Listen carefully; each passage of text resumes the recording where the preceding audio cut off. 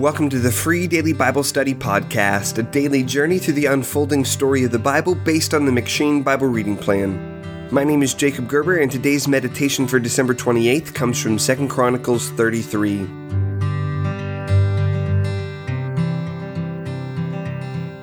The contrast between the godly King Hezekiah and the wicked King Manasseh is striking. Hezekiah had been a champion for the pure worship of Yahweh, but Manasseh does what is evil in the sight of the Lord, according to the abominations of the nations whom the Lord drove out before the people of Israel. 2 Chronicles 33, verse 2. Manasseh therefore undoes all the faithful reforms of his father Hezekiah, and leads Judah astray to do more evil than the nations whom the Lord destroyed before the people of Israel. 2 Chronicles 33, verse 9. And yet, where Manasseh had been a one-sided villain in the book of 2 Kings, the story we find in 2 Chronicles paints a more complicated picture, as was the case with Rehoboam in 2 Chronicles 10 through 12, and Abijah in 2 Chronicles 13. In 2 Kings, we read that Manasseh had been the one to set Yahweh on an unchangeable path toward destroying Jerusalem and sending the people of Judah off into exile. 2 Kings 21 verses 10 through 15.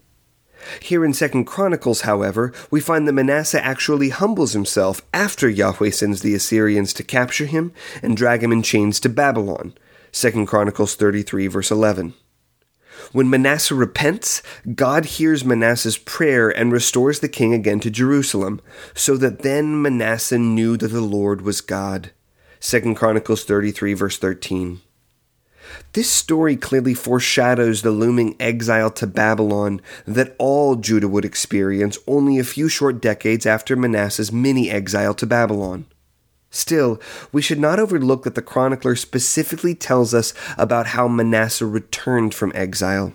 Through humbling himself, praying, seeking Yahweh's face, and turning from his wicked ways. Cross-reference 2 Chronicles 7, verse 14.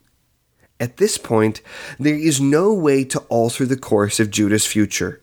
The chronicler, however, is beginning to shape the story not of how Judah can avoid exile, but how they will return from exile.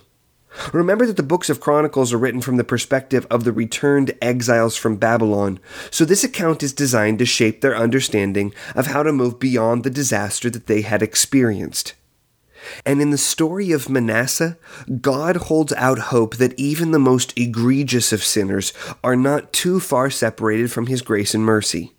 This was true for Manasseh, it was true for the exiles who returned from Babylon, and it remains true for you and me living today.